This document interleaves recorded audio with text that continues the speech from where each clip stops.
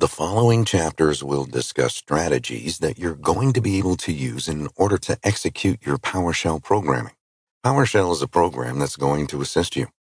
Implementing this is going to be especially useful if you're working in IT or administration.